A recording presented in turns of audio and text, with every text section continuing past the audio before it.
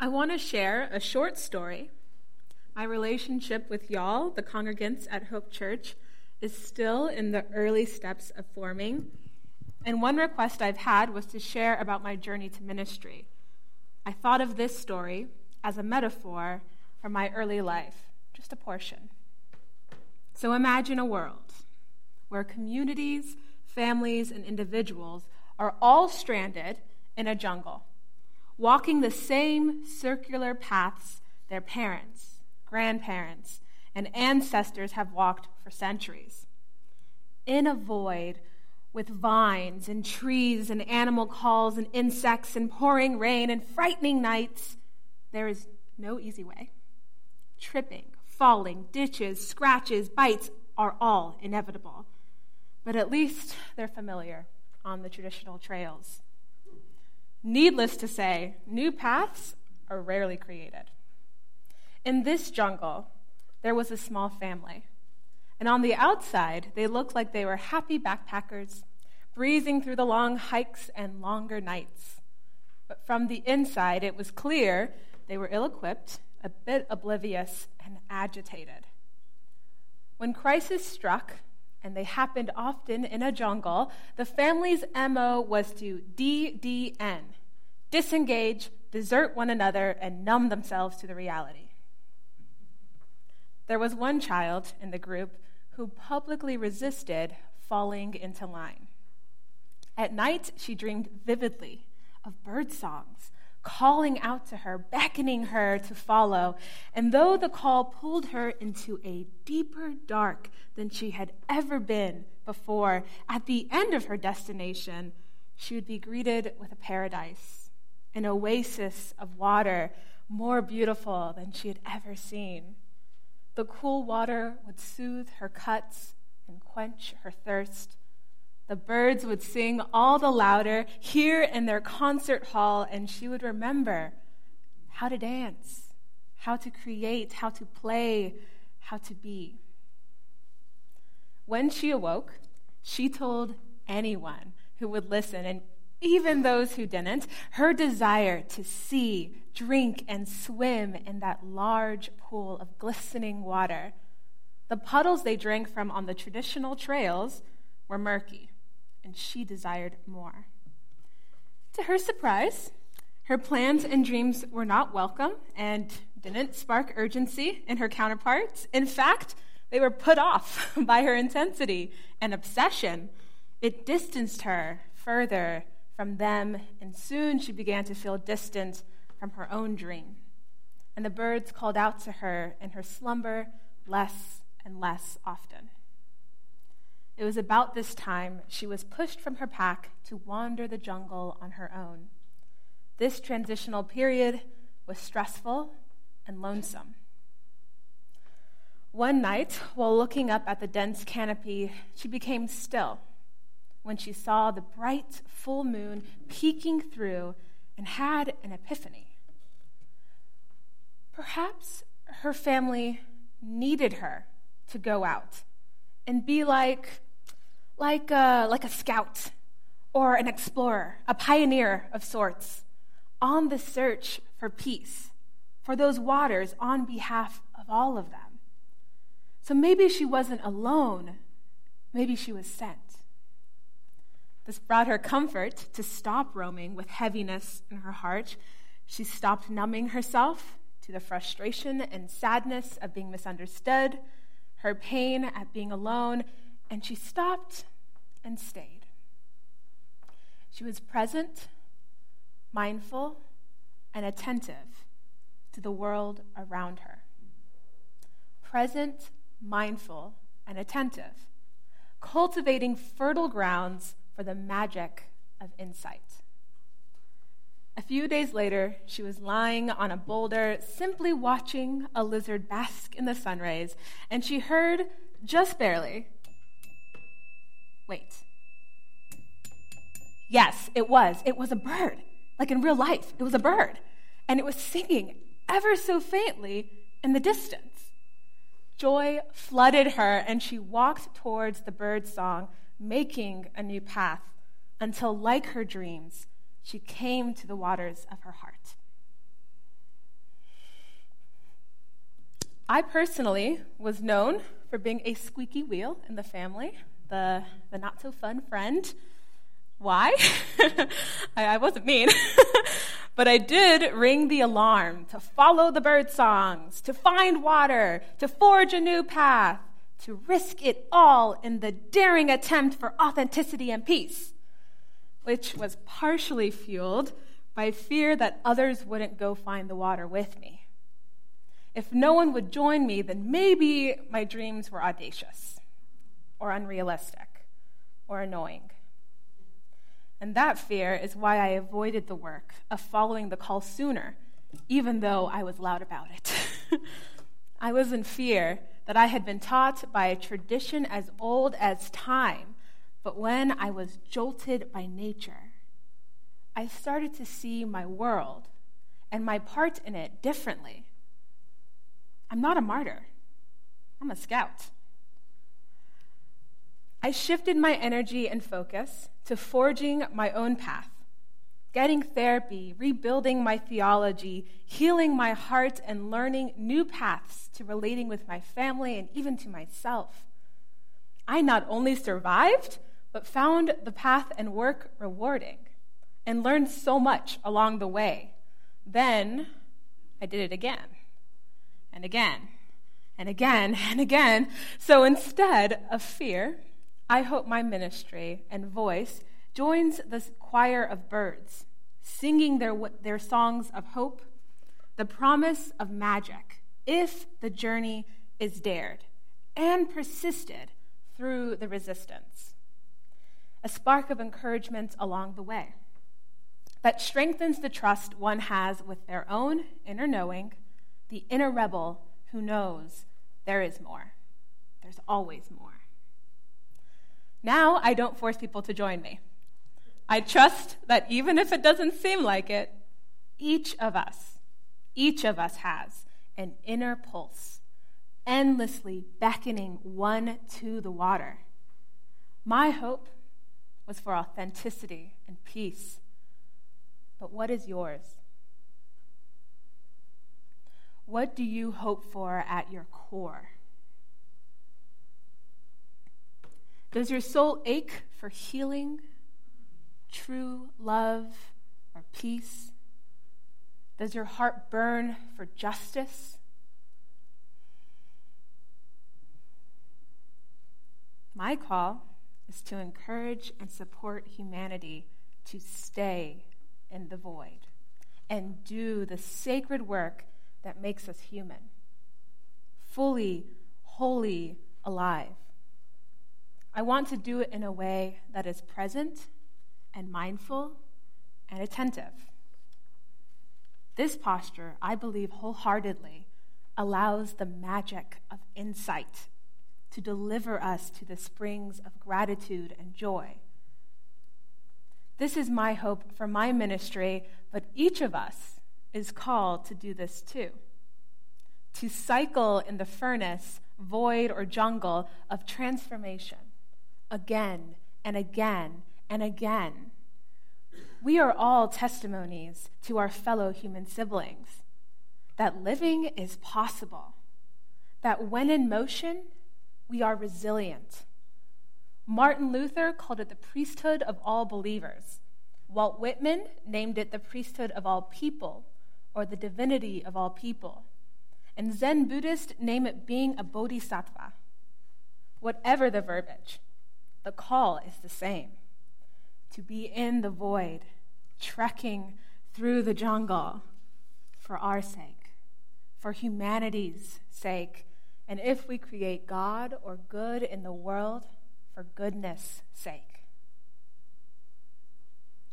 Assessing anything in the status quo, norms, traditions, putting any of that onto the table is hard. I liken it to going to your individual foundation and pulling the bricks of assurance right out and taking a jackhammer to the concrete of norms and perceptions and being willing to bulldoze the base pillar of comfort. Now that does not sound like a walk in the park, or the kind of calling one would call sweet, easy, delicious. But I happen to know most of you here have done this scary work in a public way. Many Unitarian Universalists have been on individual journeys that mirror the migration from blind trust in tradition towards dedication to evaluate, consider, and reassess. We have and still practice this by dropping incongruous beliefs, entertaining the wise teachings of religions across the world, and keeping our personal creeds open for revisions. Luckily, we have also experienced the magic, the benefit of doing this work. Being willing to live with and ask questions allows truth to be revealed and multifaceted. Our UU community continues to, instead of defending against, anticipating the need to move ourselves, move our norms and our ideas to be always in proximity to love, to side with love. We're backpackers ready to pave new trails because we know better. When we know better, we commit to doing better. By enduring the furnace, we gain a transformed mind and a more authentic and honest stance in relationship to other humans and institutions and ideas. This thinking ripples out into our choice to use fair trade goods in the fellowship hall, our dedication to environmental issues, our eager spirits to donate coats and gloves to vets, and our passion for rejecting and deconstructing oppression. Why? Because with a transformed mind, we can comprehend the plurality of existence, that we are inextricably connected, that your pain is mine, and that your oppression is either my compliance to the crime or alliance to the resistance. I will say that again, that your oppression is either my compliance to the crime or my alliance to the resistance. And I know UUs don't clap or yell often in sermons, but here would be an appropriate place to feel something extra. Thank you. Because this awareness, this passion, this fire of insight, this is what I call the magic. And let me tell you, I'm an enthusiast for the holy work. It brought me into life, and the source of hope, the birds guiding me on the way, make the returning journey to the forest sustainable and even optimistic. It's what I think makes life not just bearable, but beautiful. However, friends, I am not immune from the resistance to breaking away from old routine. Less than a month ago, while visiting family in Ethiopia, I had to have multiple incredibly hard conversations. I felt the palpable pain of the person hurt, the pain of the issues gone unspoken, and had no idea how to start. What my part was, if I had the skills, would we be okay? Why do we have to do it? I didn't want to go on the journey. I wanted to snap my fingers and be at the waters of resolution, like really fast. Church, even when confronted, I didn't skip and dance into the conversation. I felt nervous and repelled to go into the furnace. Scared to mess with the equilibrium of our family, I wanted to leave the room, let alone answer the questions honestly, and essentially upheave part of our group foundation. Going into the void, acknowledging the jungle, engaging with it, is uncomfortable. I, who has dedicated her life to supporting humanity in it, I who live for the magic staying in the void and forging through the jungle creates, has been will be and just was anxious and avoidant of the work. I regained resilience with present, mindful, and attentiveness to the truth that if we go into the dense jungle, we make transformation possible. If the journey is committed to, through the suffering, the relationship, our perceptions, and later actions are all transformed. And we cycle back around, ready for another round in the jungle. My hope is to do this work here too. I hope to do it with others who are committed to the relationship, to the process, and determined to make it to the magic of insight, gratitude, and transformation. Hope, as a Unitarian Universalist church, I hope stays in the heat and does the uncomfortable work towards greater truth and authentic relationships. That this church vows to follow its vision and mission even more boldly in the next 50 years, and knows that this sacred work is a testimony to other churches in South Tulsa, to each of your fellow congregations, to the micro and macrocosms of human existence, that transformation is not only possible, but beautiful and worth doing again and again and again. My hope for you individually is that you claim your truth, your power, and call even more boldly than you did yesterday. That you follow your heart's cry for justice, for healing. You could attend Actions Empowering 3-day training happening February 10th, or celebrating the feminine in leadership for a heart-filling, action-inspired half-day conference. I hope that you dare to seek the stillness within you at Hope's In-Reach small groups beginning in February as well. My hope for you is that you become a leader in the movement, the voyage to the water, and that you become a skilled follower when needed as well.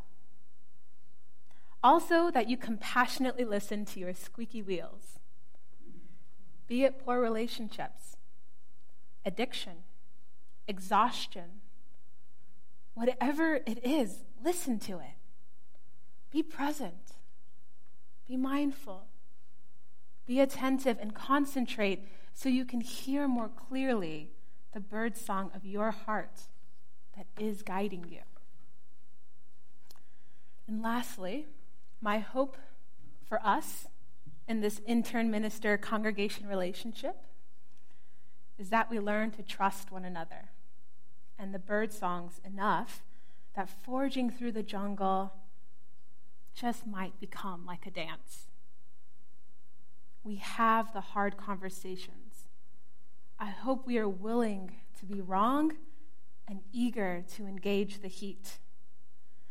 That we let even the most sacred beliefs or desires go through the furnace and know they will be refined and us more resilient for it, not broken. May we do the work, and may we do it together and stick with it all the way to the magic. Thank you.